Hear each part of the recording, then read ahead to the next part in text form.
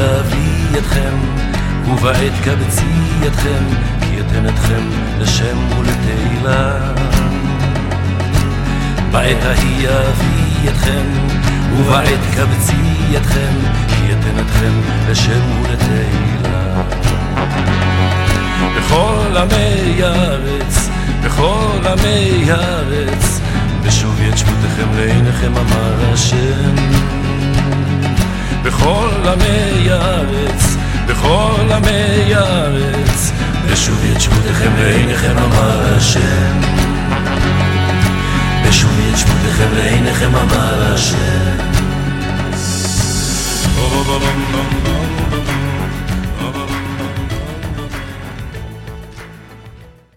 All right, everyone. Thank you for coming. Tonight's shir was in honor of Gershon ben David, in honor of his first yahrzeit. May Hashem have a very great aliyah. Those who wrote my paper didn't write who sponsored it. They mentioned the name, but I forgot, but they didn't write it, so what can I do? It should be whoever sponsored it, be Yasher Koyach, in honor of Gershon ben David. May Hashem have a very great aliyah. Second dedication today was by Rachaleah Krinsman. This is in honor of her mother's yahrzeit. Edel Adina Bas Esther. This was her yahrzeit was on Beis Teves. May her neshama have a very great aliyah to the greatest of heights. May she channel lots of brachas to you for all that you need and all that you want. Begashmius u'beruchnius, only happy good things. Another dedication tonight is for a yahrzeit that's tonight. Menachem Mendel ben Yosef HaKoyin. This is by his son, Monroe Sternlieb. Michol Refoil HaKoyin Sternlieb. So his father, Menachem Mendel ben Yosef HaKoyin, may his neshama have a very great aliyah to the greatest of heights, and much brachas to you for all that you need and all that you want. Only the best on all levels. Thank you so much. Okay, we have a lot to talk about today. And Be'ez Hashem, an exciting class. And I'm excited to be giving this class. Okay. So tonight, this week is Parshas Vayechi, the last parsha of Parshas Sefer Bereshis. I'm not sure we're going to get to talk about much about Parshas Vayechi. We are going to talk about tonight. Tonight is the beginning of a fast day, which is called Asara B'Teves. And but maybe depending on the timing, we'll see if we can connect it to Parshas Vayechi as well. In any case, the fast of Asara B'Teves is, on one level, tonight is really perhaps the darkest night of the year. Why is it the darkest night of the year? Because it's the beginning of the darkest day of the year. In what sense is today the darkest day of the year? Because we know that there are 4 fasts in which we fast for the negative things, for the destructions, for the sorrowful things that happen to our people, all related to the destruction of the Beis HaMikdash and the consequential exile, the Golus. From all of them, Asara B'Teves is, in a certain degree, considered the most serious of them all. Halachically, let me show you the halacha relating to that. Had Asara B'Teves, the 10th day of Teves, coming out on Shabbos, we would fast even on Shabbos.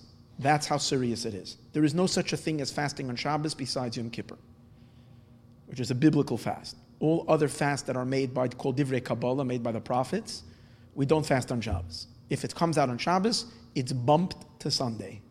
Asara B'Teves, today's days can never come out on Shabbos based on our set calendar, because we don't set the calendar based on the sighting of the moon. In the time when they did set the calendar on the sighting of the moon, which was even after the destruction of the temple for quite a while, Asara B'Teves could come out on Shabbos, and in those cases they would fast even on Shabbos. And the reason is because it says in the pasuk regarding to this day, be'etzem hayom hazeh, in the middle of the day, in the midst of the day, and it's the same words that are used regarding Yom Kippur, be'etzem hayom hazeh. Where regarding Yom Kippur it says whoever will not fast in the midst of this day. So just like we learn now, just like Yom Kippur is unshakable and unmovable, we can't move, you can't mess with Yom Kippur. Yom Kippur has to be on Yom Kippur. You can't suspend the fast of Yom Kippur to another day. The same is tonight, Asara B'Teves, you cannot push it off to another day. So that shows on the severity of the day. But why is this day so severe? Why is this fast day considered worse and more stringent than all the other fasts? So it's related to the idea that it's the beginning of all the trouble. There is something very, very, very harsh about the beginning. And today is the beginning. What's the beginning? Because we know that the destruction of the Holy Temple and the exile did not just come in one shot. It came step by step. God was patient, and Hashem was waiting, maybe we will do tshuva. So the first thing that happened was in the 10th of Teves, commemorating today, and again, at the time of the first temple, Nebuchadnezzar's armies, the Babylonians, modern-day Iraq, laid siege on Jerusalem. They surrounded the city, and they ended up surrounding the city for 3 years. But the siege on the city began today. Now, on the 17th of Tammuz, which is the next fast later on in the year, in the summer, 5 months kind of from the 10th of Teves, is when they actually breached the walls of the city. I guess 2.5 years later. They breached the walls of the city, and then they destroyed the Beis HaMikdash on Tisha B'Av, on the 9th day of Av. So this is and that's why we fast Teves for the siege of the city, 17th of Tammuz for the breaching of the walls of the city. Again, there's other reasons of things that happen on all these days, but this is the main thing.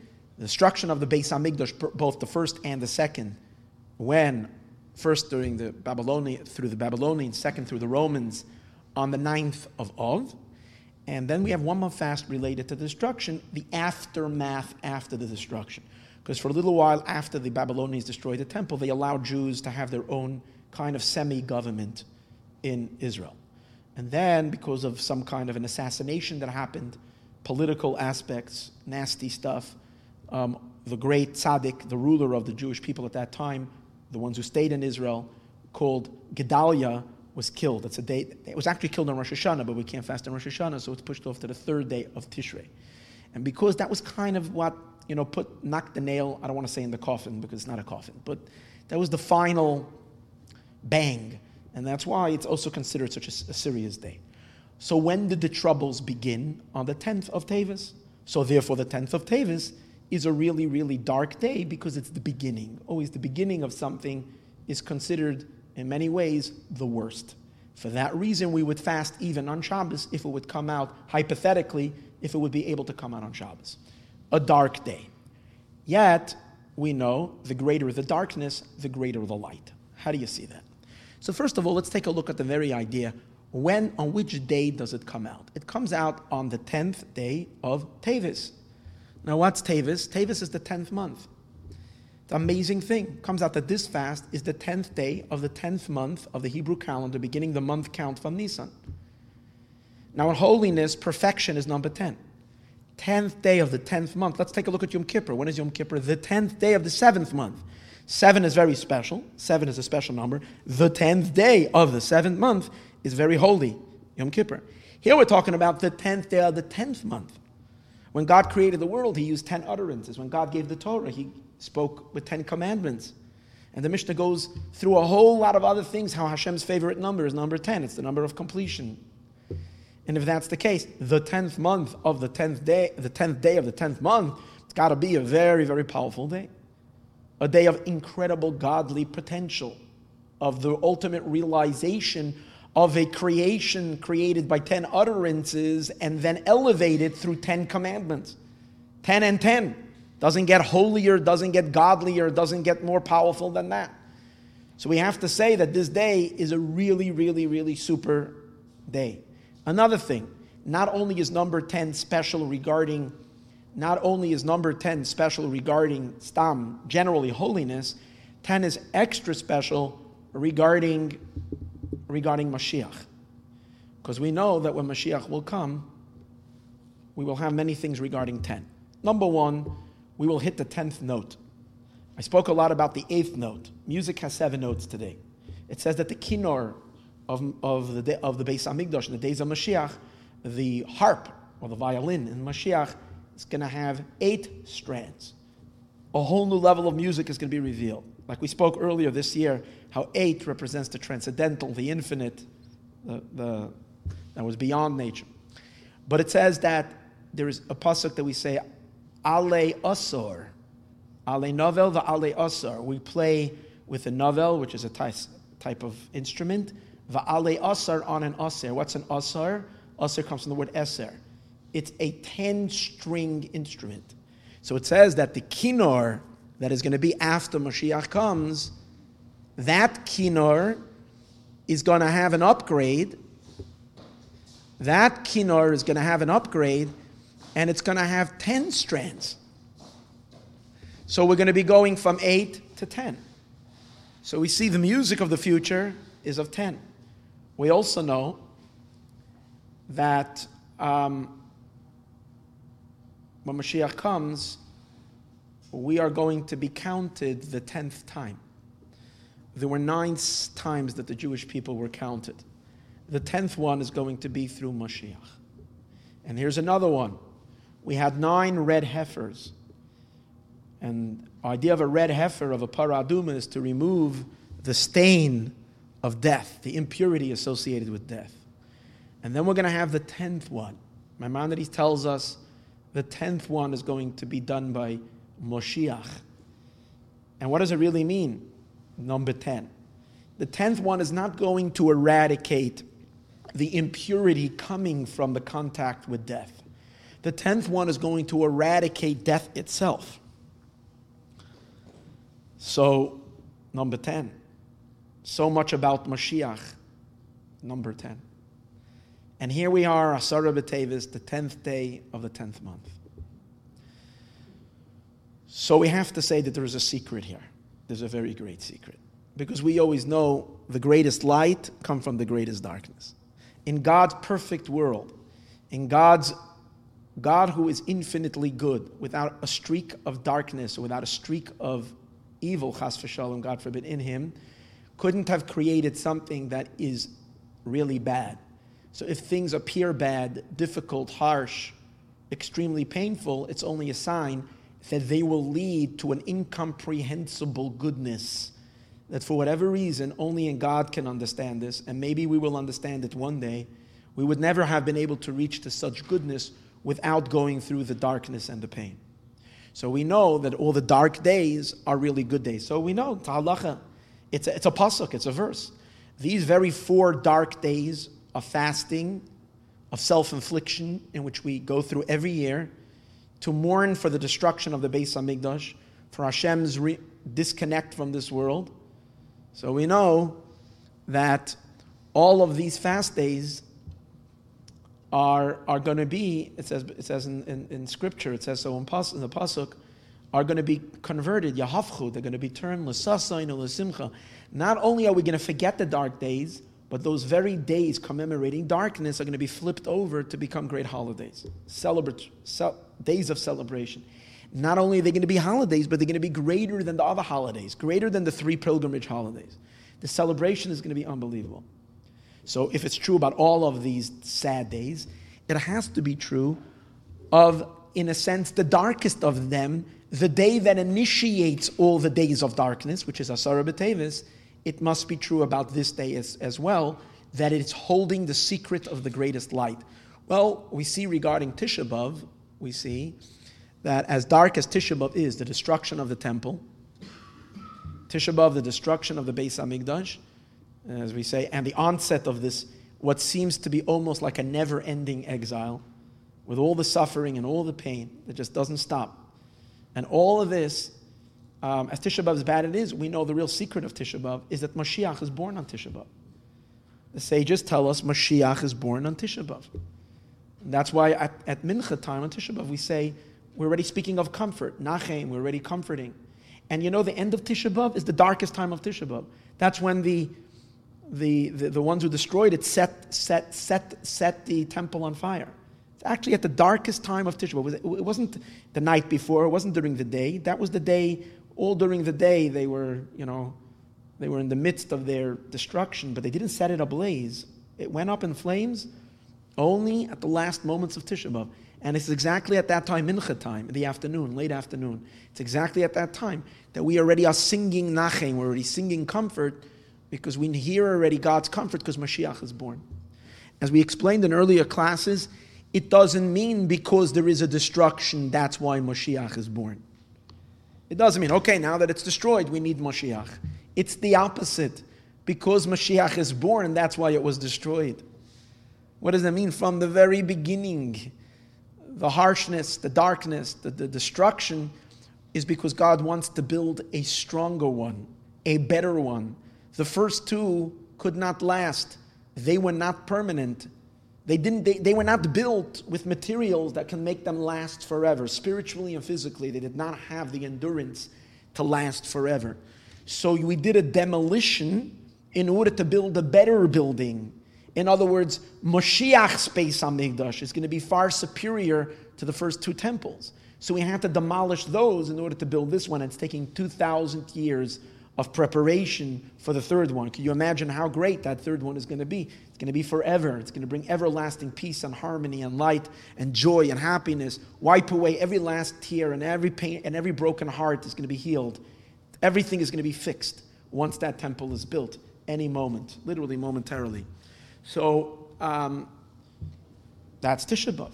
So now let's go, if Mashiach is born on Tisha B'Av, so what happened on the 10th of Teves, which is the precursor for Tisha B'Av? It's what leads us to Tisha B'Av. It's what enabled Tisha B'Av to happen. So what happened on Tisha B'Av, on Asara B'Teves, on the good side? So the Rebbe says an interesting thing, the Lubavitcher Rebbe says an interesting thing. Well, if Mashiach is born on Tisha B'Av, before a person is born, they're first in a fetal state. They're here in a state of pregnancy, or they are the pregnant state, and what precedes the pregnancy, what makes the pregnancy, the conception. The mother conceives, she's pregnant, and then she gives birth. Tisha B'Av is the birth. How long is a pregnancy? Usually 9 months. 9 months of pregnancy. However, we know that Moshe Rabbeinu, the first Redeemer, his mother was pregnant with him only 7 months. Moshe, and we know that Moshe, the first Redeemer, is also the energy, not literally the person, but the spiritual power of the final redemption is also from Moshe Rabbeinu.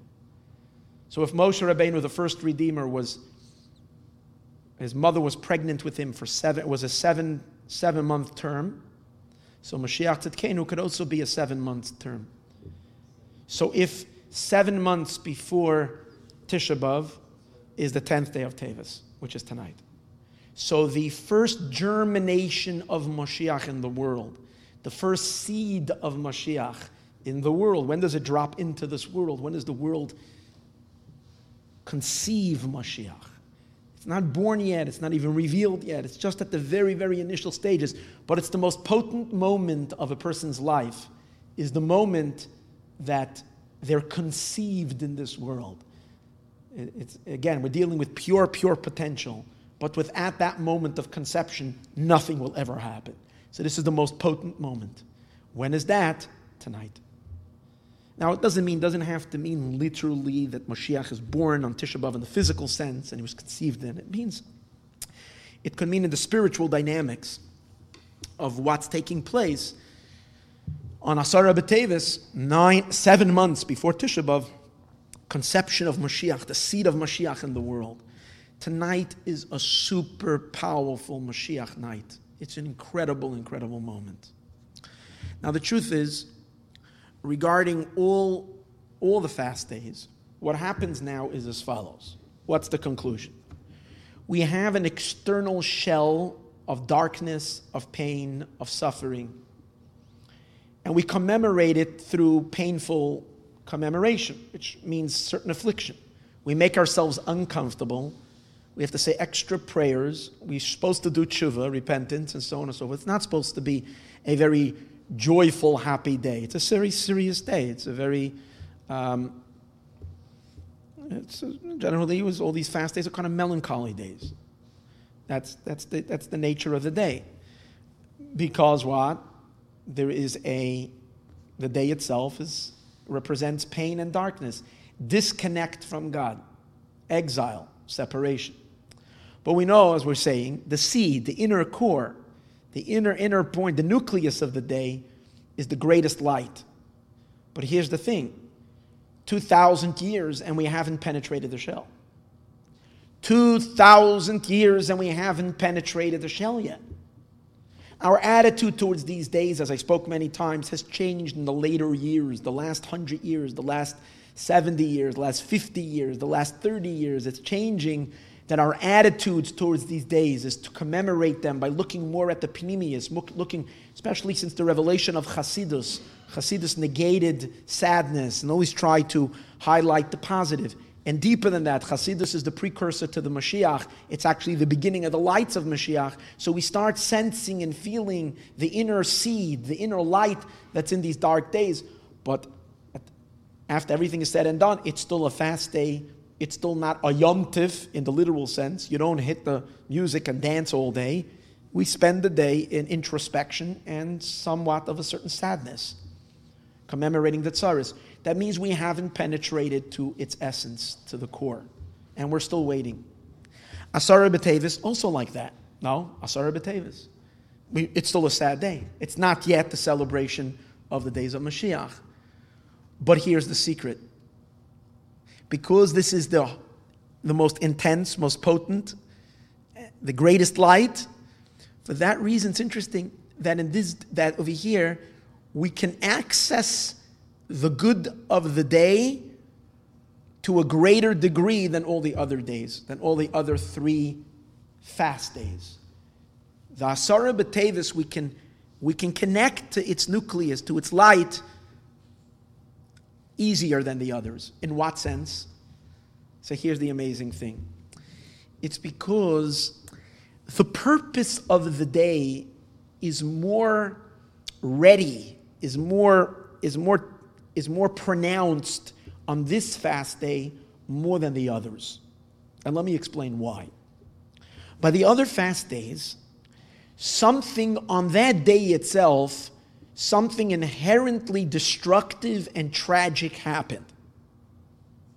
We know that God caused us pain, but deeper behind the pain is really love. Like a parent, when a parent might have to rebuke a child, parent might have to give the child a little slap because the child ran across the street, a little 2-year-old, and they need to get a little punishment, so the parent might have to give them a little slap that they know they're not going to do something dangerous again.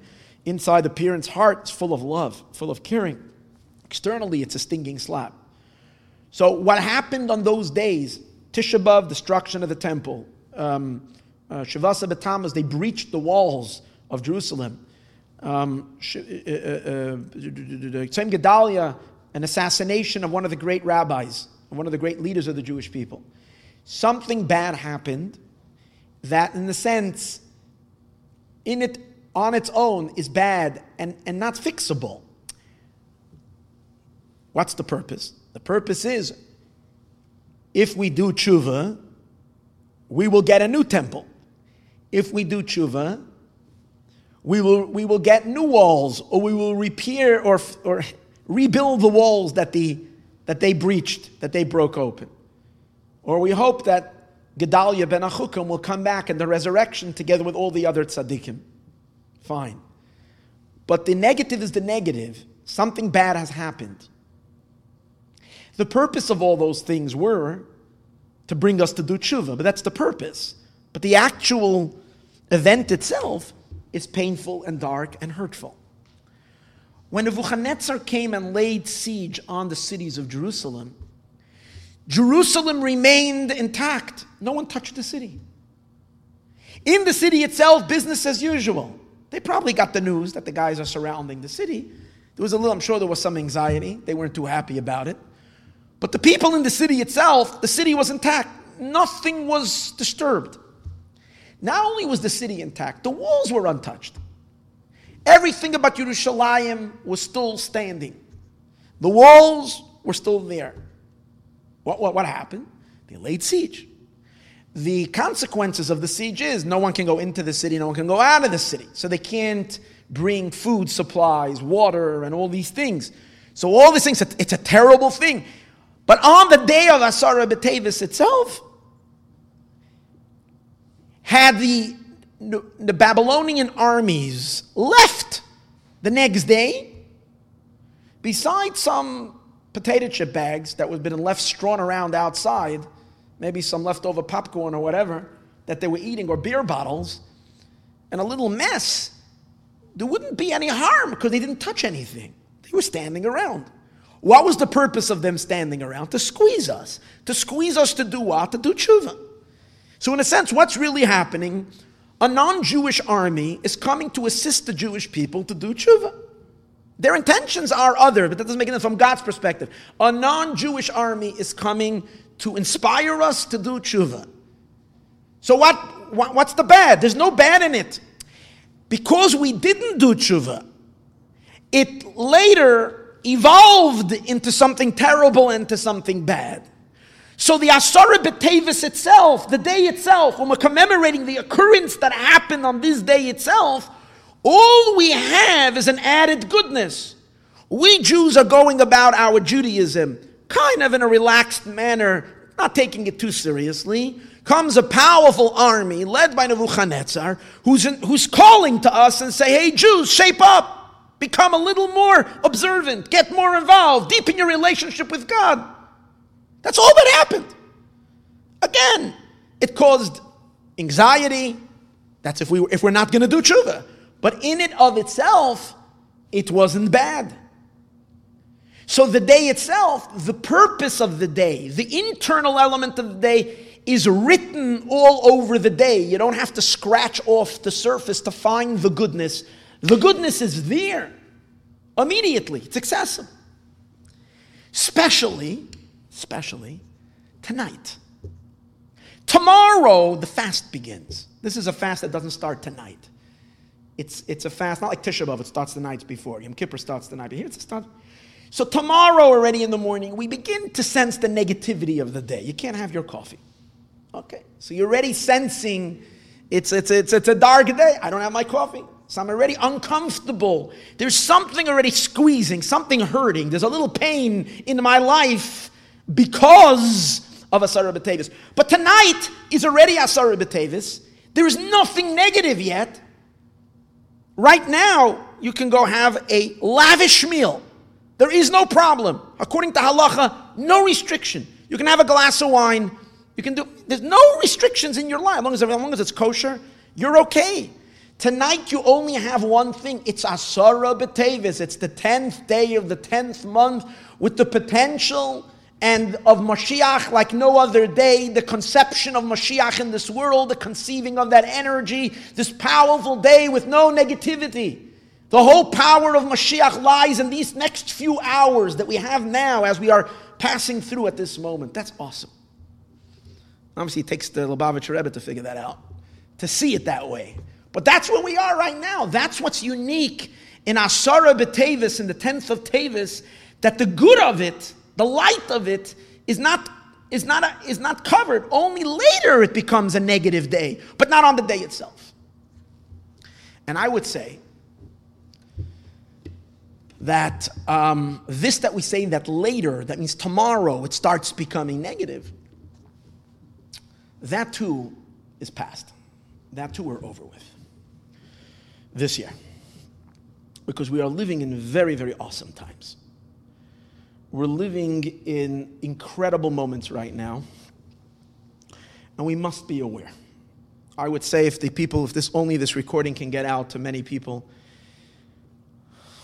it's time to take our head out of the sand. It's really, really time. It's simply not fair anymore to the Eibishter. It's not fair to God to pretend that we're blind and we're not noticing the incredible miracles that the Eibishter is doing for the Jewish people.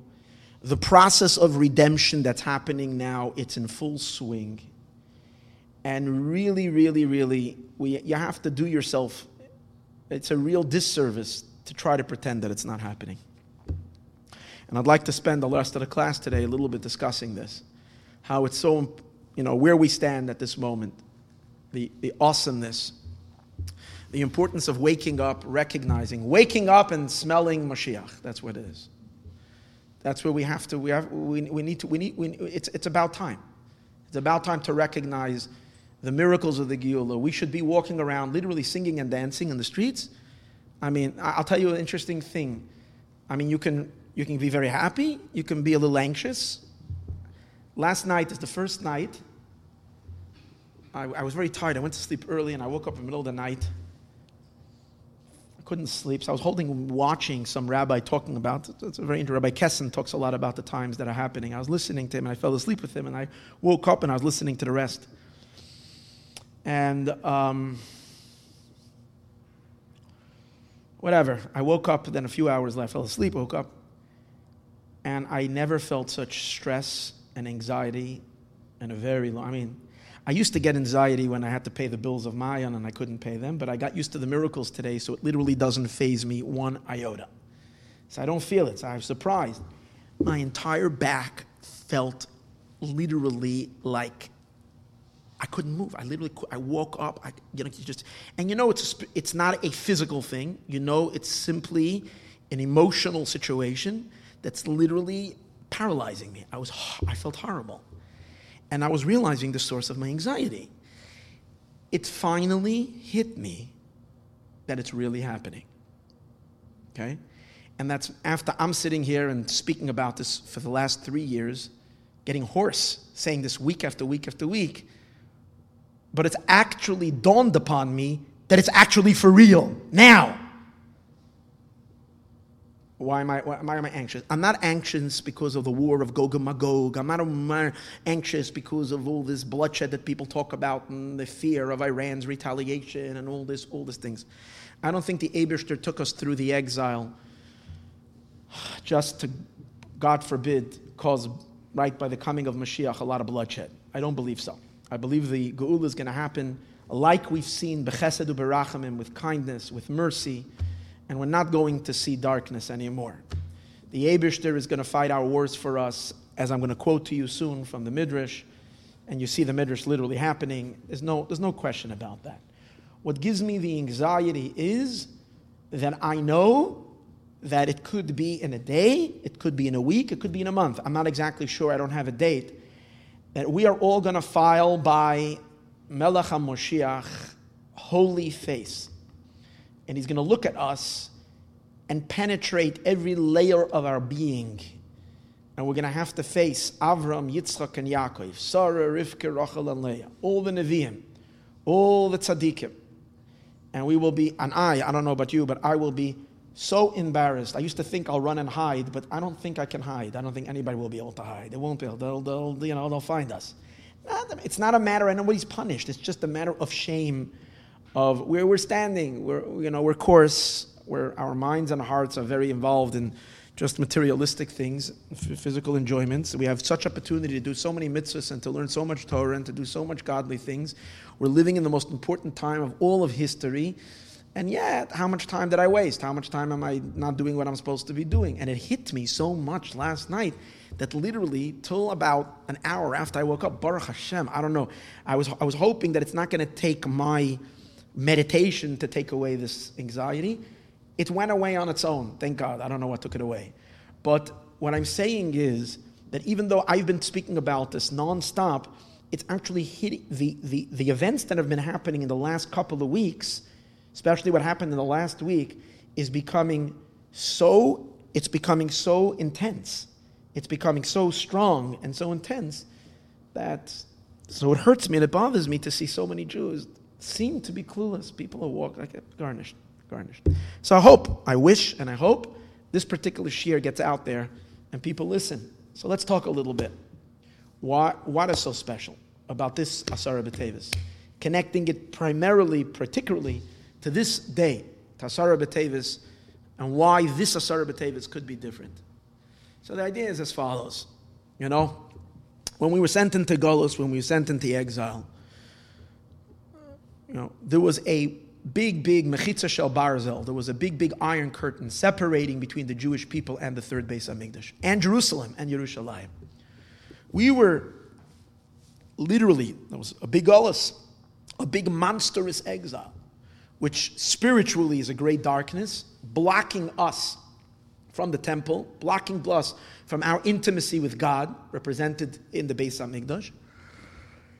And it translates from a spiritual darkness, translated into ginormous forces that stood between a Jew, the Jewish people, and the third temple, and the Beis HaMikdash, and Eretz Yisrael, and Yerushalayim, and the Beis HaMikdash. As we went through all the darkness of our exile, for 1700, 1800 years, as we've already did the purifications, the rectifications that we needed to do in the Gullus, whether it's purifying our own sins, that's on a very simple level, whether it's impacting the world, whether it's raising sparks of holiness from the more Kabbalistic understanding of things, whatever it is, after 1800 years, the exile thinned out, thinner and thinner and thinner. So the barrier that stood between the Jewish people and Yerushalayim and the Beis HaMikdash and Eretz Yisrael became less and less and less and less. So we see already in the 1800s, there started to become a much greater aliyah, a permanent aliyah to Eretz Yisrael. Yidden, Jewish people started going up to Eretz Yisrael, first in small groups, and then it grew. The Yeshuvim. Now, one thing is for sure, there never ever ceased to be a Jewish presence in Eretz Yisrael. It was always there, but always very, very, very much a little thread. To most of the Jews, Lashana Haba Yerushalayim was a distant, impossible dream. I'm not even talking about Lashana Haba Yerushalayim with Mashiach Tzidkenu. I'm talking about simply going to the land of Israel, visiting it, seeing the holy earth, being able to touch its holy earth, even just to give it a kiss and to go back to the blood-soaked lands of Europe. Jews can only dream of that possibility, if and maybe. It was literally a fantasy. In the 1800s, Jews started going up more and more and more. It started flourishing.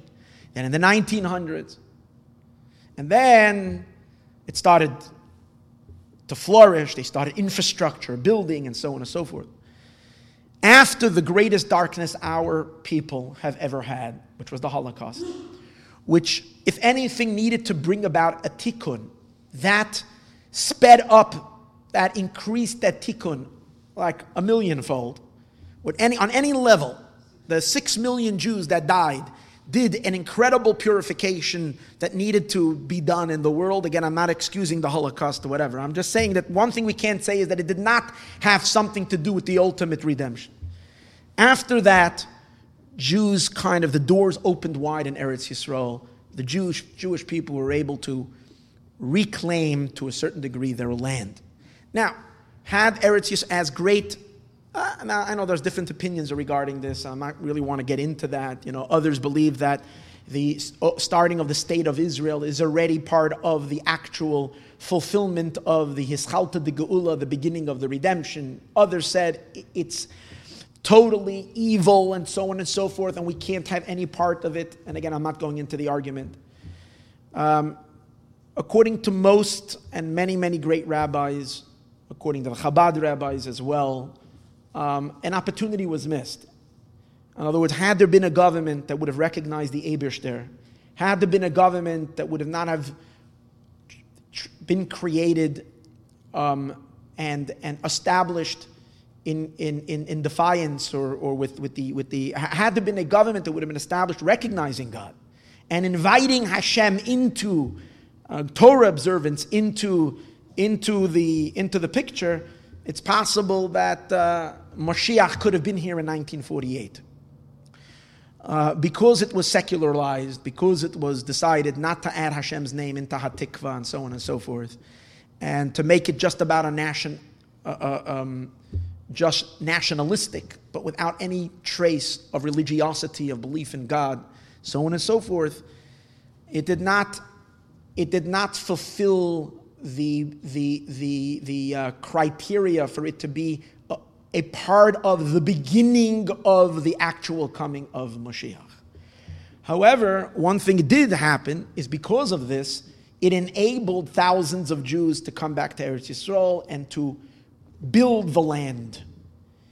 And immediately, because Jews came back to Eretz Yisrael, and because it was in our possession to a great degree, the unholy forces, the exile, the Golus, which represents entities and forces of darkness in the world that prevent Mashiach. They prevent God's descent into this world. They are the descendants of the snake, the descendants of evil.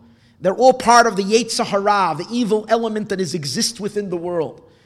Did whatever they can to try to stop it. They were very shaken up. So immediately in 1948, when Israel was declared a state, we were attacked. And I don't know exactly, 7 armies, 8 armies, 13 armies, I'm not exactly sure what was the number, if anybody knows what the number was, of the Arab states that participated in that attack.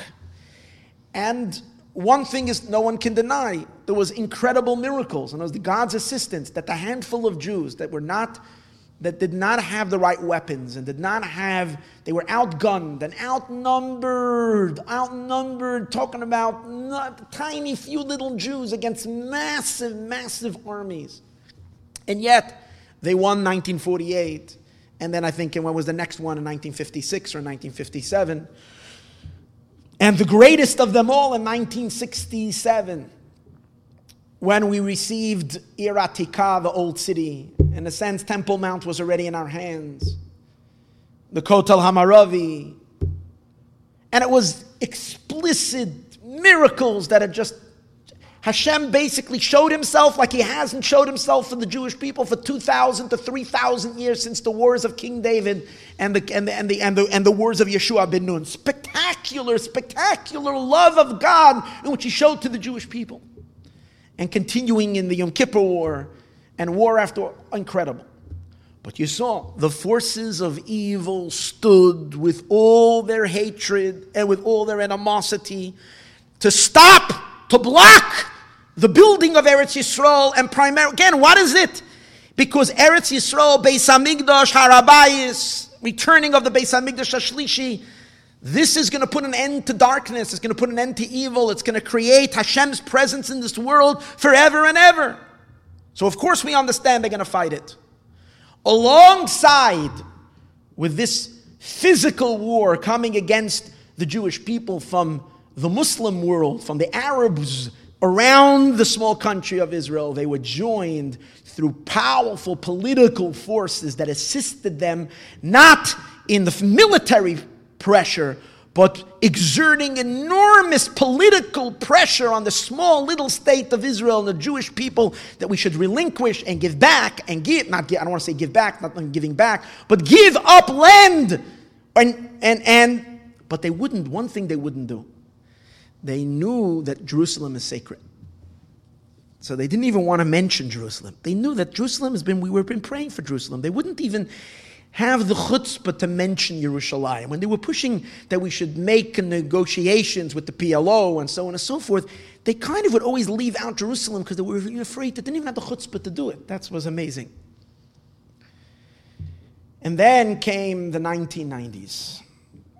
And what happened in the 1990s? This is very, very, very important. In 1990, we hit a critical time in history. Those coming to the Shir heard this many times, but I'm going to repeat it again because it's an important idea. In 1990, it became midday of Friday. God created the world in 6 days. Kabbalists tell us that the 6 days correspond to 6 millennia, six cosmics, a cosmic week. Every week is 1,000 years. So in 1990, it's the year Tav Shin Nun. It's the Hebrew year of 5,500 and 5,750. 5,750. So there's 500 years of night, 500 years of days. So 500 years of night, 5,500. That's when the Baal Shem Tov appeared. 250 years later, 5750 equals 1990. It's midday of Friday. And we all know on Friday, midday, you start preparing for Shabbos. At that time, the Lubavitcher Rebbe made an announcement to the world. The Lubavitcher Rebbe who took responsibility for all the Jewish people. The Lubavitcher Rebbe who sent out his emissaries across the world to prepare for the redemption. Many great rabbis, everybody was busy rebuilding their communities with Torah and a lot of great. The Lubavitcher Rebbe looked out after the Jewish people, and his mind is set on one thing, on the redemption of the Jewish people. And therefore, he literally does a kibbutz galiyah spiritually. He really sets up a network unparalleled. No other Jewish leader ever did that in history. To reach the entire world, to reach every Jew, to get every Yid to do a mitzvah as far as possible. The operation is still working. To reach Jews, every single Jew, to connect every Jew to the redemption. Amazing. This Lubavitcher Rebbe says to the world, very clearly, not at one time, not two times, not quietly to one Yid in a private audience, but to the entire world. And he says, Yidden sollt ihr wissen, you should know the time of the redemption has arrived, the Gias Mangu Laschem, the time of the redemption has arrived. Now, two things that the Rebbe pointed then, and I think now this it's becoming so clear, the significance of these two things. The first one is that the Iron Curtain collapsed.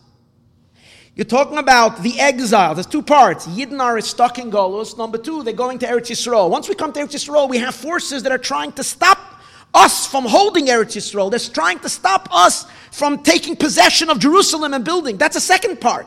That's phase number two. That's closer to Mashiach. But there is phase number one. The powerful forces of exile that kept us thousands of miles away, hundreds of miles away, trapped in the vicious prisons of exile. The last fortress, the last holdout of that klippa was the Soviet Union. Trapping 3 million Jews, 3 million Jews, 3 million Jews, more Jews that were in Egypt, or than more Jews that left Egypt.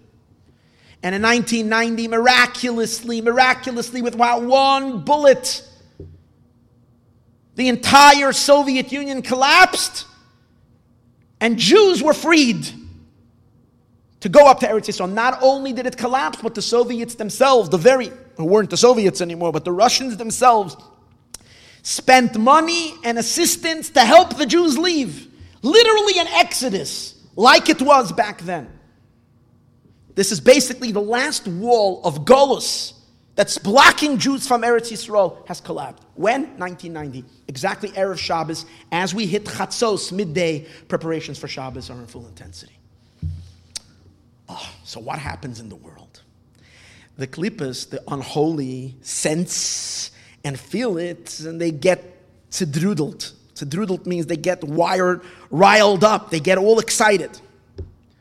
So a tyrant, a real wicked monster, a person responsible for the death of hundreds of thousands of people, who has been a menace to Israel, who has seen himself as the reincarnation of Nebuchadnezzar, the one who destroyed the temple, who himself, the Zohar says that Nebuchadnezzar is going to come back into this world. Certain wicked people, God will bring them back into the world before Mashiach comes in order to humiliate them, in order to destroy them, in order that they should be punished. Saddam Hussein, the tyrant of Baghdad, saw himself as the one who's going to take back Jerusalem, is going to destroy Jerusalem. Like he literally saw himself as a modern day Nebuchadnezzar. And it's very possible that he was, it makes all the sense that he is actually that soul of Nebuchadnezzar who destroyed the Holy Temple. He had armies that were named with in Arabic representing the destruction of Jerusalem. And that's important because we'll see that happening again today. Armies named with the name of Jerusalem, not in the name that they use for Jerusalem. And he, for whatever reason, right at that time, made the move. I guess he felt he's going to get more powerful. He can only set himself on the oils of Saudi Arabia. But for that, he has to go through Kuwait. So his armies came rolling into Kuwait. As he came and he annexed Kuwait, claiming that it's his, and he was threatening Saudi Arabia, it caused a powerful, the whole world is relying on the gas, on fuel. Now the United States and others are becoming energy independent, but then we were still very much dependent on the Middle East, on the oils and so on and so forth. Now there's a powerful midrash. Let's stop for a moment. There's a powerful midrash where the midrash says, it's a midrash in Yalkut Shemoni. Omer Rabbi Yitzchak, so says Rabbi Yitzchak. Shana Shemelach HaMashiach Nigla Boy, the year that King Mashiach will reveal himself.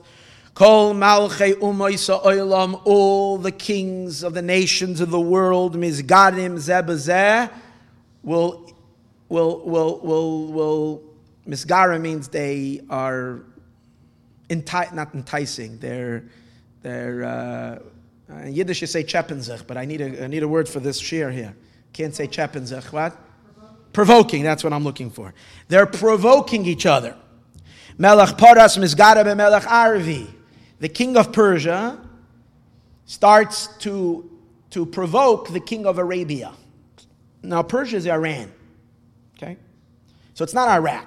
But he was the king, he was the melech, he's the king, he's the ruler of Baghdad, of Iraq. So what happens? The king of Arvi, the king of Arabia, goes to the king of Edom. Or here it says, some people have a Girsa Edom, others have the Girsa Aram. Ram means exalted. Superpowers. To go seek advice. Okay. In other words, what's happening there? The king of Arabia is being threatened by the king of Persia. Not knowing what to do, he goes to Edom or to Aram, the superpowers, to seek advice. They get very, very scared. And here it says, in the Medrash it says that the king of Persia actually destroys the world. We'll soon see. Now, whenever the Lubavitcher Rebbe quoted this midrash in associated with that occurrence, he left out those words. He just didn't. He didn't read those words in the midrash. You can read it. His intentions are to destroy the world. You can't say it means in the literal sense that he destroys the world for a simple reason, because it says right after that all the nations of the world are terrified and they're scared. If they've destroyed already, then they're not scared anymore. Soleimani isn't scared of anybody anymore right now because he doesn't exist anymore, right? So it says, Misrashim, they're all terrified, Mizbalim, and they're confused. V'noiflim al paneim, they fall on their faces. And they're gripped with fears like a woman in labor. In other words, they're terrified. V'Yisrael and the Jewish people are terrified. Misrashim and Mizbalim are scared and confused. V'oimrim, and they say, where should we come? Where should we go? Where can we hide? What should we do? And God says to the Jewish people, the Eibishter says to the Jewish people, Banai, my children. First of all, you have to understand, if God is talking, who hears him talking? How is Hashem going to say to the Jewish people? I'm asking you. Anybody learning them? How's Hashem going to speak to the Jewish people? The answer is Hashem is going to speak to the Jewish people like he has always been speaking to the Jewish people, through a prophet. The only way God will speak to the Jewish people is through a prophet. And he will tell them what? Al tiro, don't be afraid. Kol masha asisi, all that I have done, lo yasisi ela b'shvilchem. I have only done it for your sake. Oh, are we going to see soon how much this is true? But wait. Lo, whatever I've done, I have not done only for your sake. Mipnei ma'atem misyarim, why are you afraid? Al tiro, don't be afraid. Igiyaz mangu laschem, the time of your redemption has arrived. And this redemption is not like all the other redemptions. All the other redemptions were temporary redemptions, but this redemption is going to last forever. That's the end. So we have the Eibishter telling the Jewish people, don't be afraid.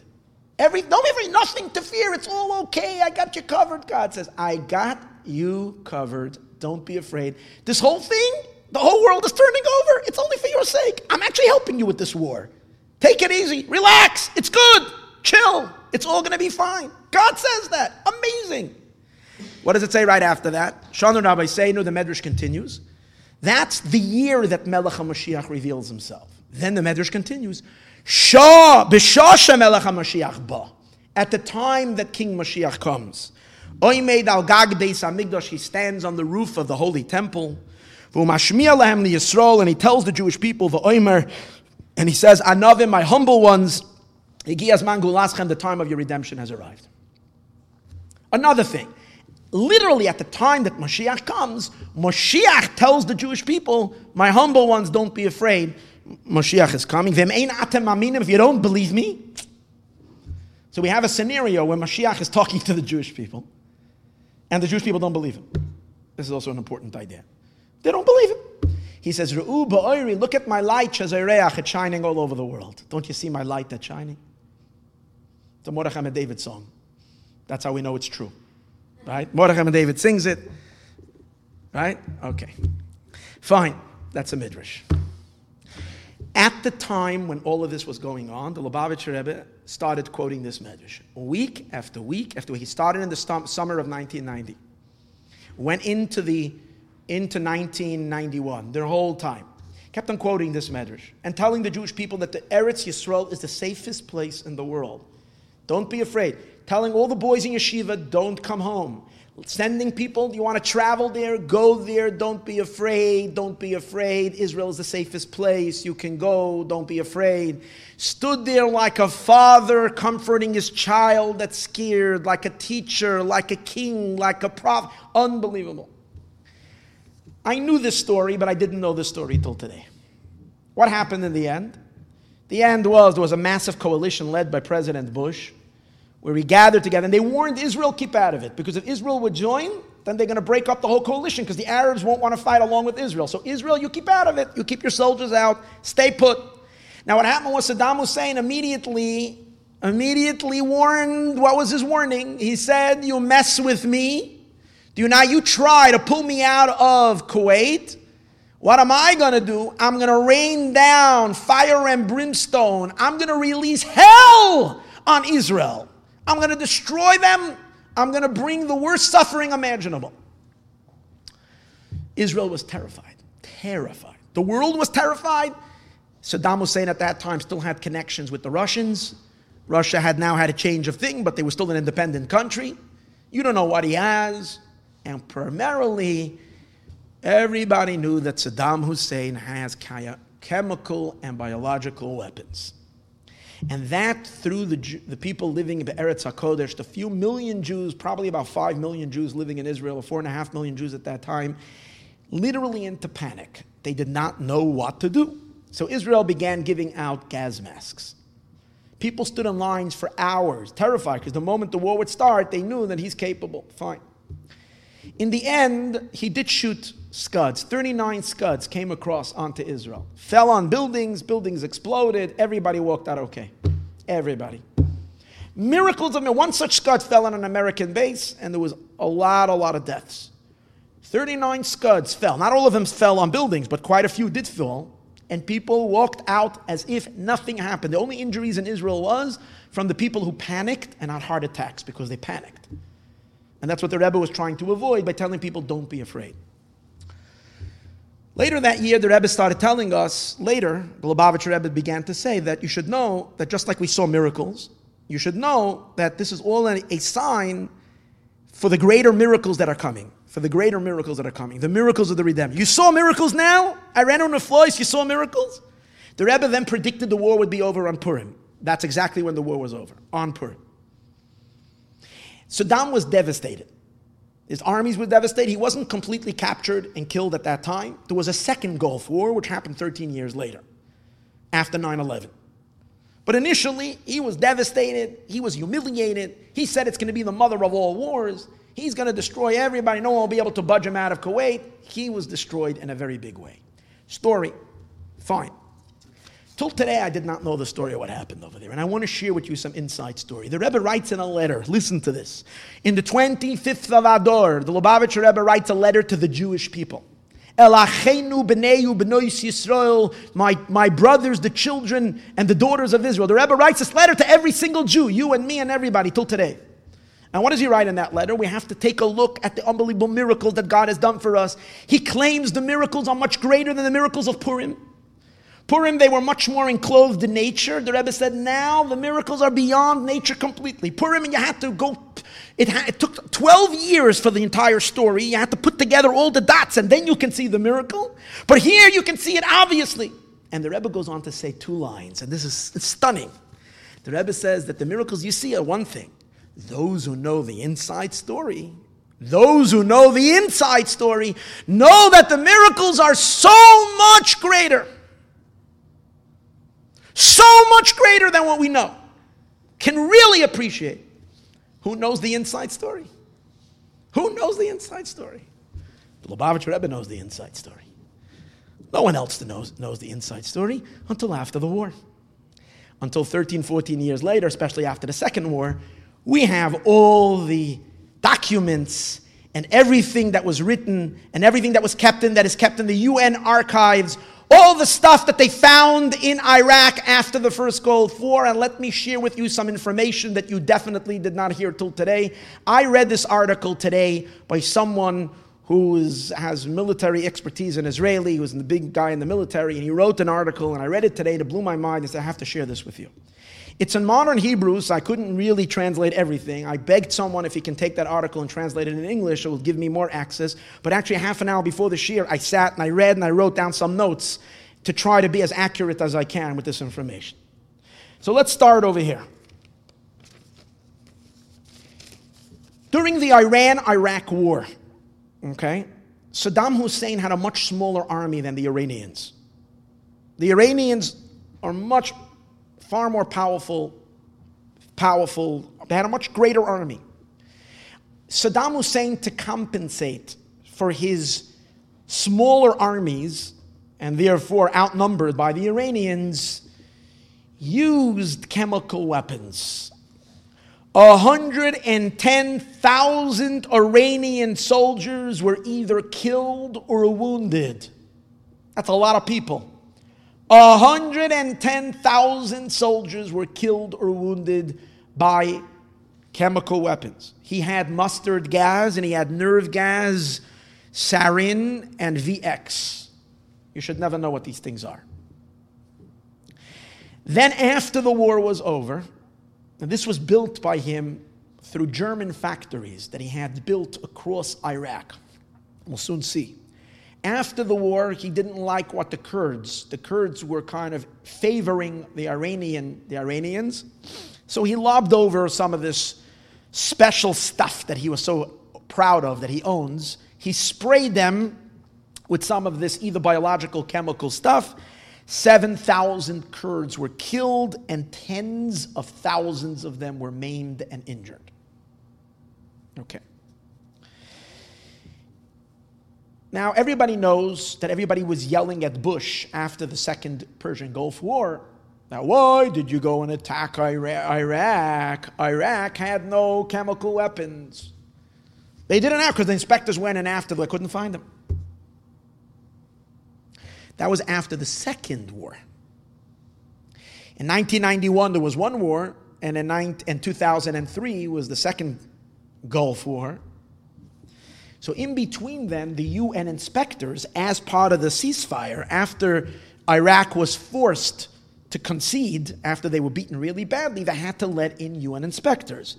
UN inspectors spent 8 years in Iraq, and during that time, they destroyed tons and tons and tons of chemical and biological weapons.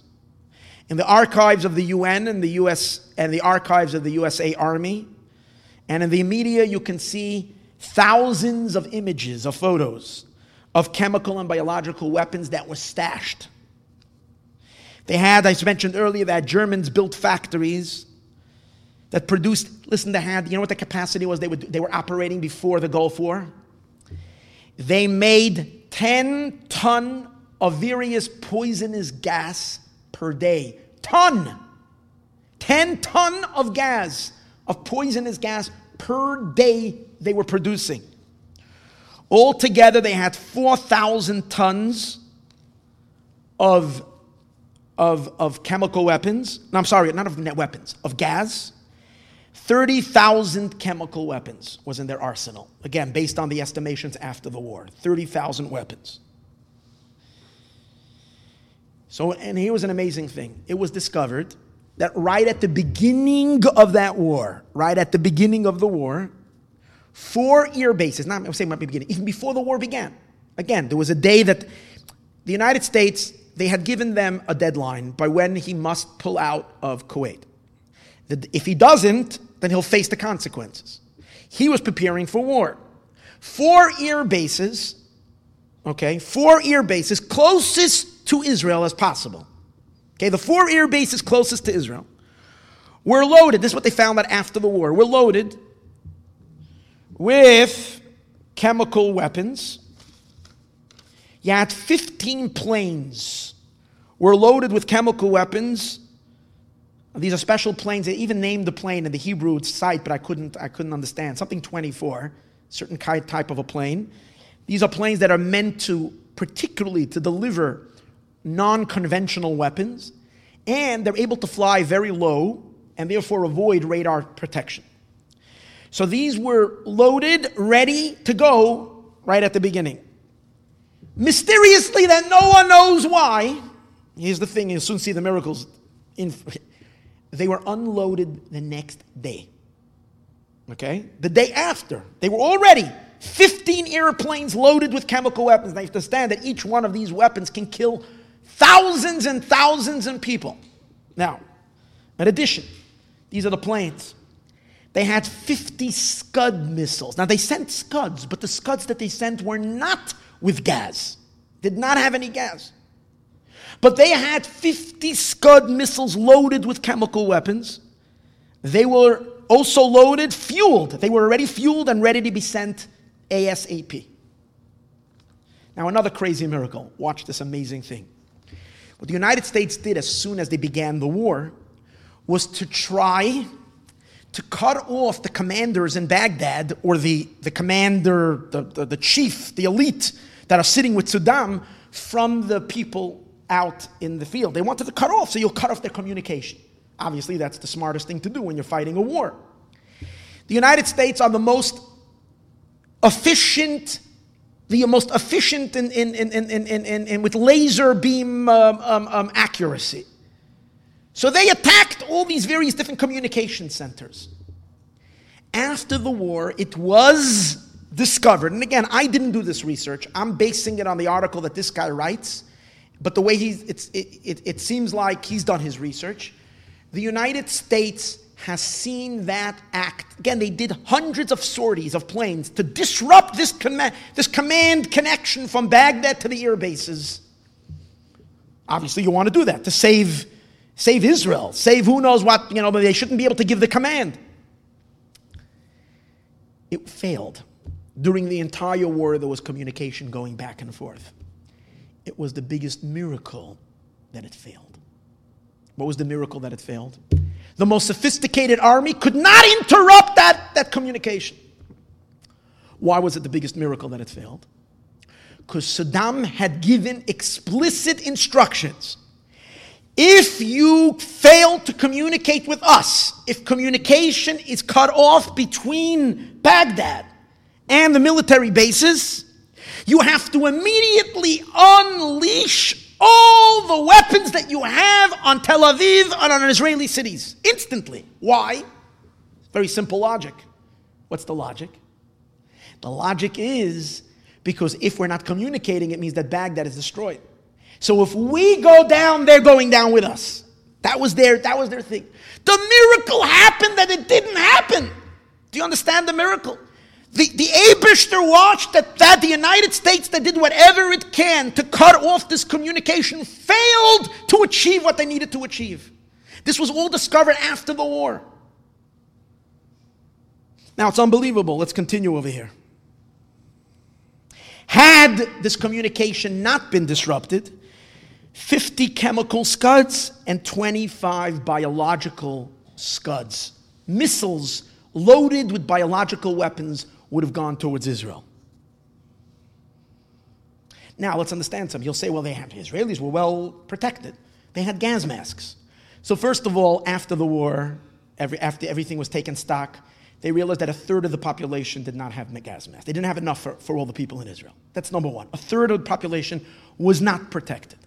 Secondly, they only had masks. These chemical warfare, these chemical weapons can seep in through the skin. Only the American soldiers had chemical suits that would protect their bodies from any skin exposure to this polluted air.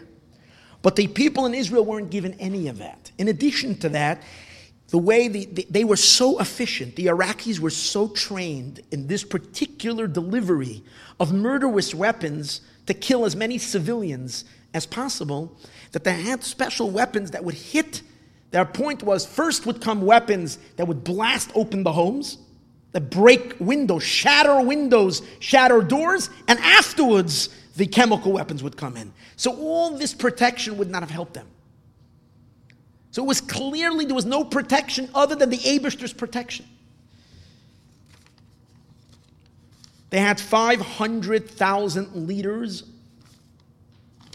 of biological weapons. I spoke about till now about chemical weapons. 25 Scuds, 157 bombs of anthrax. Britain, I'll show you what the biological weapons are much worse than the gas, than the chemical weapons. These weapons are as follows. In England, the Brits tested an island in Scotland because these cause such a pollution that after, it's not just at the time that it happens. When England tried it out on a certain place, 48 years later, the island was contaminated and you could not go onto that island. We're talking about what kind of devastation? He had this already, more than that. And how one such missile contaminates 3,700 kilometers. He had 25 such missiles. After the war, they found a tape, a recording of Saddam the day before the actual war took place. He's meeting with his top officials. You hear him talking, in which he's asking them if we're locked and loaded with chemical weapons and all that. And they say we're all ready. And then they bring up to him and they say we have a particular type of nerve gas that's like that can keep on killing many years later. So he says, I want you to use that in particularly. The worst of the gas that he has. The worst. And then they said, on where? He says, I want you to hit every city in Israel, but concentrate particularly on Tel Aviv. That's what he said. Now, the interesting thing is, America did not know. We were speculating if they have biological weapons. The United States did not know about this. During the war, they hit two of their biological factories, places, two of them. They had 20 such development sites. Not only that, all their mobile launchers that they were shooting Scuds, the United States failed to hit. Not only that, they failed to hit any of these biological Scuds and chemical weapons. With all the bombings and everything, that means that there was no natural explanation. They asked General Schwarzkopf, who was the general at that time, why the Iraqis did not use the chemical weapons they promised they're going to use. And he said, I have no explanation, but I thank God that he didn't use it. So do you understand? So the Lubavitcher Rebbe is sitting in New York and is telling the people in Israel, don't be afraid. You don't even have to take the gas masks. Israel is the safest place in the world. Do you realize the Rebbe is putting all of his credibility on the line? Everything. He had locked and loaded. The guy gave already orders. Without a divine explicit intervention, God forbid, it would have been the worst dangerous moment in Jewish history. Millions of Jews could have been, God forbid, I don't want to say. But it says in the Medrash, God says, don't be afraid. And who is he talking through? Who's communicating? When you hear it from the Eibishter himself, you can say it with confidence. You can say it to the Jewish people, don't be afraid.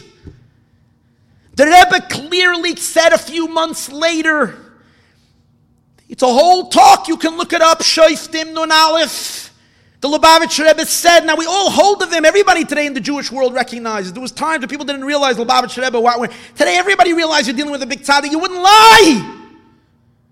He stood and he told the Jewish world that he is speaking as a prophet, as a Navi.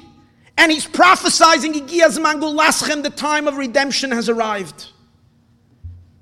So what happened? The war was over.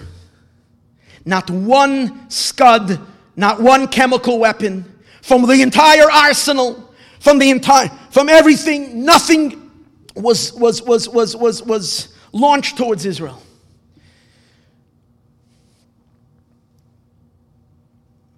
By the way, how did we know? They didn't even know that they had biological weapons. He denied it. They couldn't find. They found chemical weapons. When the UN inspectors came in, they found chemical weapons, but not biological weapons. How did they find that? Saddam was ready to, he said, I don't have. So the UN was ready to, and many nations were putting pressure. Okay, you did enough inspections. Get out of there. Let Saddam live. He's okay. Like we find all the time. Yeah. Like over here today, the Democrats. Yeah. Let the Iranians. Yeah. Stupid people. You've never seen such stupid people in the world. So there in Iraq, they were saying the same thing. Saying, oh, no, leave them. Oh, fine. What happened? Right at the time after 4 years, right at the time when they were ready to leave, a miracle happened. Saddam Hussein's son-in-law defected, ran away. He was in charge of producing all the material. He informed the Americans, whoever else it was, that what really is there. Then Saddam had no choice, but they had to admit it. And they came in, they took away, and they destroyed all the biological weapons that he had. Now it's questionable if in 2003 there were still chemical weapons or not when Bush went in there. But they didn't find anything after, but that's not important. The first war is what we're talking about. When the biggest miracles happen, we have no clue. The Rebbe then said, if anybody knows the inside story, would know how much greater this miracle was. The Eibishter simply saved the Jewish people from someone who saw himself as Nebuchadnezzar. And what's the beautiful, beautiful thing? In 2003, he was completely destroyed, humiliated, found in a hole. And when was he found in a hole? On the 19th of Kislev, Yutes Kislev. Yeah, the Yom Tov. The Lubavitcher Yom Tov of Yutes Kislev, the day of spreading of Chassidus. That's when they found him in that hole. And by the very Iraqi court itself, they condemned him to death. And they hung him up like Haman. And when did he hang? When was this? Today. On the 9th of Teves, the day before Asara B'Teves. Asara B'Teves is what? The beginning of Nebuchadnezzar laying siege on Jerusalem. So on the day before Asara B'Teves, B'Hashgacha Pratis, that's the day that he's killed. What happened after this incredible time of miracles for the Jewish people? Incredible light. The wave of the redemption opened. It became dark for the Jewish people again. It became dark again, like it says it happened by Moshe Rabbeinu when he came to Mitzrayim and he told the Jewish people to prepare for the redemption. Redemption is coming. The people, first they believed him, then he went to Paro. Paro made it harder for the Jewish people. It got dark, and it became so dark that Moshe Rabbeinu comes back to even Moshe is confused. What happens after the Rebbe telling us everything? He gives Mangulaschem everything. The Rebbe has a stroke, and the Rebbe has another stroke, and everybody laughs at Lubavitch. Cuckoo people. They speak the Rebbe as a prophet, say the Rebbe is Mashiach. All this funny thing, everybody laughs. Laugh.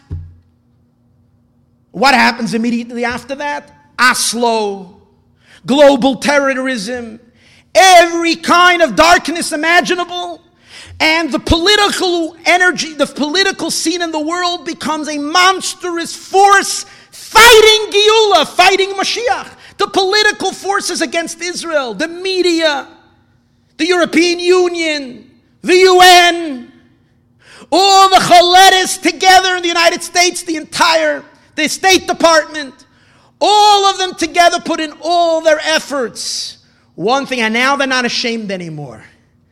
They feel, again, subconsciously, that Tzaddik isn't here, or at least in their vision, to protect the Jewish people. They sense the Geula coming very soon, so now they can't hold themselves back anymore. And they talk about Jerusalem. And they force that you're going to split Jerusalem. You're not going to have a temple. You're not going to have a Beis HaMikdash. So passes 25 years of darkness. But don't think the Moshiach power in the world subsided. Moshiach did not subside. The Geula didn't stop. Once the Geula was released in the world, it will continue. It says in the Medrash, Mashiach is revealed and concealed and revealed again. So what happens during this time? Moshiach goes into the background. What happened? And this is what we have to realize today. Unbelievable. Suddenly, without any explanation, Israel is surrounded with I don't know how many Arab countries, enemies, sworn enemies. Suddenly, one after another has an internal transformation and they collapse and they fall apart. What we call the Arab Spring, country after country after country, mighty empires are destroyed, uprisings, protests, Egypt, Libya, where else? Okay, we spoke already. Iraq was already, without Israel needing to fight its enemies. And there were a few other countries, powerful countries. Overnight, they overthrow their dictators. And Egypt, it was like back and forth. You can feel the Klippa trying to get a hold of it. Because the Muslim Brotherhood, Morsi, took over. Where's Morsi today? They executed him. And now, what do you have in Egypt? Sisi.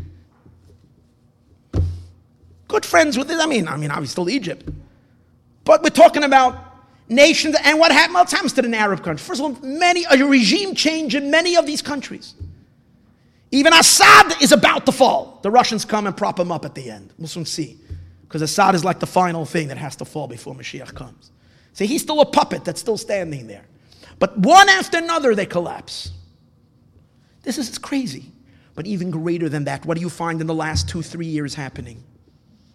Alliances have been made between countries of hundreds of millions of Arabs. All the Gulf states have made now friends with Israel. You're talking about Bahrain, you're talking Saudi Arabia, you're talking about Qatar, I don't know who else there is, quite a few of them. I was now in Australia, I was talking for in a shul, a Mizrahi shul. I was speaking about this idea, the miracle that's going on, that millions of people are converting. Ideologies that wanted to destroy Jews are flipping over. So a guy tells me that he goes every year to, what's the name of the country there? That he goes to the city, the Dubai. Till now, he would go quietly, this and that. This year is the first year they're having a big conference in Dubai, and Israel is officially invited. You know what that means? That they should officially, and these are like the real grandchildren of Yishmael. These are not like the people on the outskirts. These are like we call in Hasidim, we call them the Geja, the real Yichus guys. These are the kings. What happened? That's what the Nevuah promises. I'm going to convert the nations one after another. They're going to become your friends. Who has believed something like this is happening? Millions and millions and millions of people.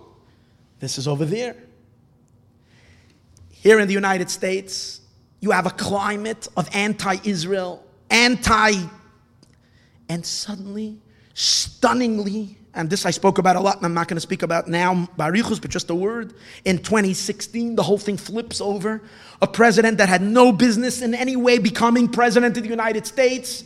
They're still fighting it tooth and nail every day. Yet he became president of this country and he turned over, reversed literally 180-degree turnaround regarding, and it's clearly what the Medrash says. The Eibishter says, everything that I've done, I've only done for your sake. Everything he's doing is for the sake of the Jewish people, that he's stunning us with his support. And he announced Yerushalayim, Golan Heights. But wait, right before he became president, the Klippa is panicking. The darkness is panicking. It's ready to die. So what does it do? One menace, one wicked empire, one leftover danger of danger, and that is the Iranian regime. The United States, President of the United States, goes and sells the Jewish people for 10,000. Not only does he get 10,000 goods, he gives them $1.5 billion in cash, delivers it on the tarmac. Please do me a favor. Make me a deal. Show me you're my friend. You're talking about for the world's largest terror sponsor, the one who supports all of Hamas, all of Hezbollah, all of the one who's responsible for close to 1 million people killed in Syria, the bloodshed of who knows how many Americans, how many Jews were killed because of money that he pays to the terrorists that are doing all this ferocious things all across Israel, all outside. This is Iran and Soleimani. This is all run by that one Russia. And he, over here in the United States, signs a nuclear agreement giving him permission, and in a sense, he himself announced that Iran is going to be, President Obama announced, Iran is going to be a superpower in the region. In 2015, that's what he said. Rahman al-Islam. God forbid. You see two clashing forces. The force of Geula, Mashiach, fighting against the forces of darkness. But when he thought that he finally is completed, when he was ready to pop, when he popped already the champagne bottle and thought he's got it done, the Eibishter laughed, spun the dreidel the other way. Every single one of his policies has been reversed, particularly when it comes to Israel, and one after another. Today, where we stand today, it's literally the only thing left is to go ahead and build the Beis HaMikdash. That's what we're holding. Unbelievable. So what happens? Iran is still sitting there burning. They're the only ones standing that have the power to interfere with our Beis HaMikdash. They're the only ones. Everybody else is flipped. They're the only ones. They have an army that's called the Quds. You know what the Quds mean? The Quds means Yerushalayim. The Revolutionary Guard, and this particular part that called the Quds means Jerusalem. This Soleimani guy, what's his first name? Qassam. This Qassam, by the way, it says Kesem is one of the Shadim. The pasuk says, Lo yirah Kesem bi Yisrael. Qassam Soleimani, he's the head of the Quds, is a force, an army to destroy Yerushalayim. So you had Saddam force destroying Jerusalem, failed. Now they take over, destroy Jerusalem. Again, they already had the cash. They had everything. They were ready to march on Jerusalem. And what happened? First, they were choked for the last 2 years, unexpected to them. And then, the miracle that just happened 2 days ago. This guy is probably one of the most wanted people. Why in heaven's name would a guy like that, after he provokes the United States of America by killing an American contractor, by causing our embassy to be stormed, why in the world would a person like that put himself in harm's way and go in a convoy to the Baghdad airport, where the United States has ability to fly planes? It's not like deep in Iran. You know, the guy in Hezbollah, what's his name? The leader there of Hezbollah, the guy's, what's the other guy? All these mamzerim, I don't even know their name. But the guy, he's hiding in a bunker for 20 years. He knows he doesn't stick his nose out of there. All these guys, they know that the days are numbered. Why in this world would this guy go driving towards the airport and then they took him out? One missile. The answer is, they had such an inflated ego. The pasuk says, "B'froyach rishayim k'may Esav." The wicked inflate themselves. They think they're so great. They think they're invincible. They think they're untouchable. He's gaiva. He's like Haman. Literally, his inflated sense of self thought that he's untouchable.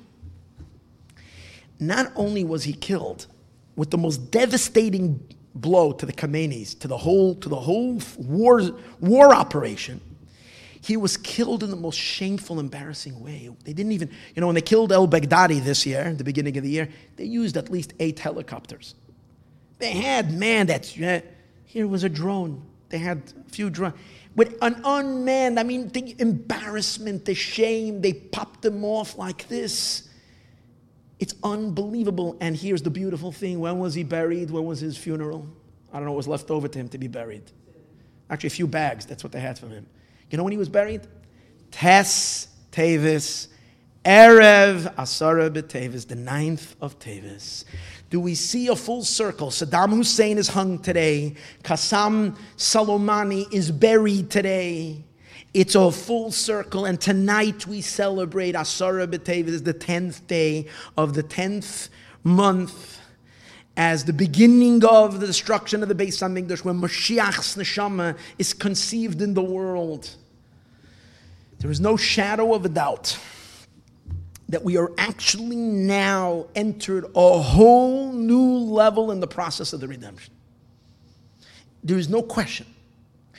It's possible that this medrash that was quoted by the Rebbe 28 years ago is the exact same medrash, because Iran is threatening the world now again.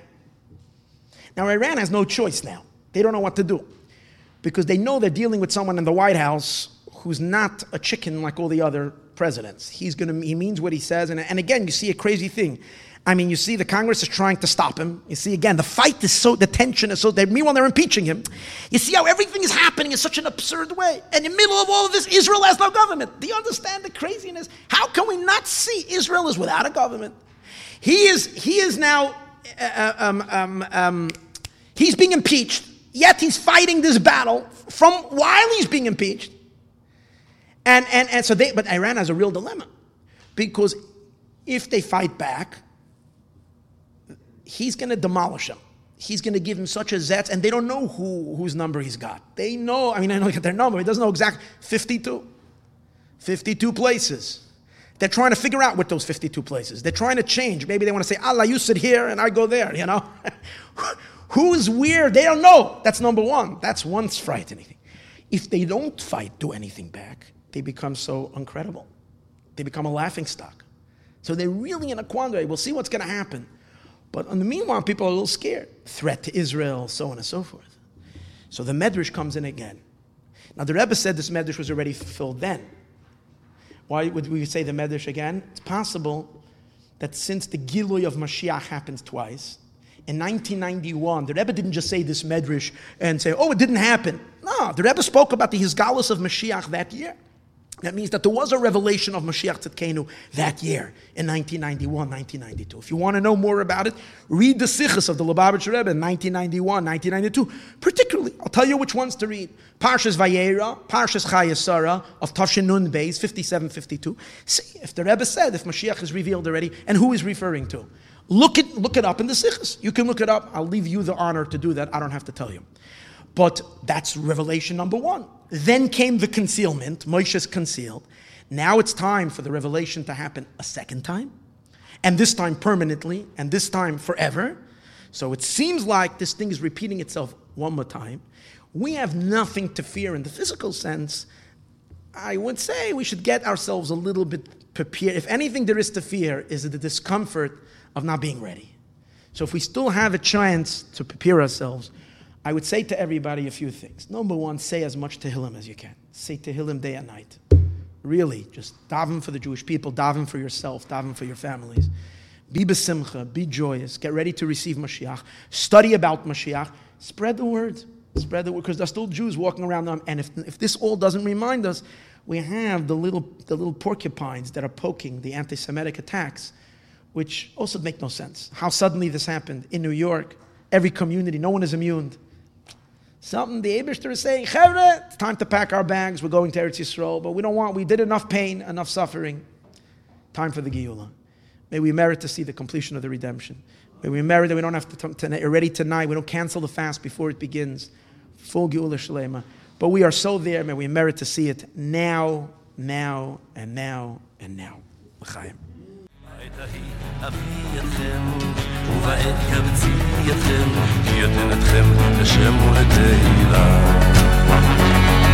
בכל עמי הארץ, בכל עמי הארץ, ושוב יתשובותיכם לעיניכם אמר השם. בכל עמי הארץ, בכל עמי הארץ, ושוב יתשובותיכם לעיניכם אמר השם. ושוב יתשובותיכם לעיניכם אמר השם.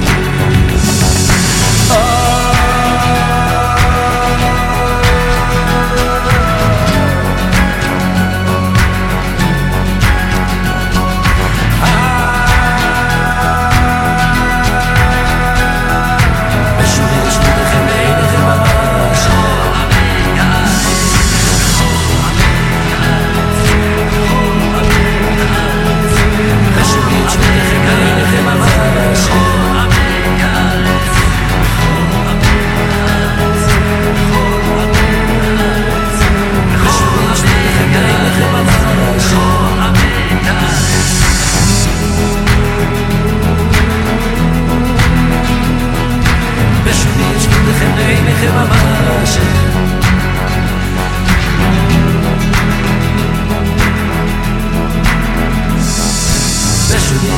שבותכם לעיניכם אמר השם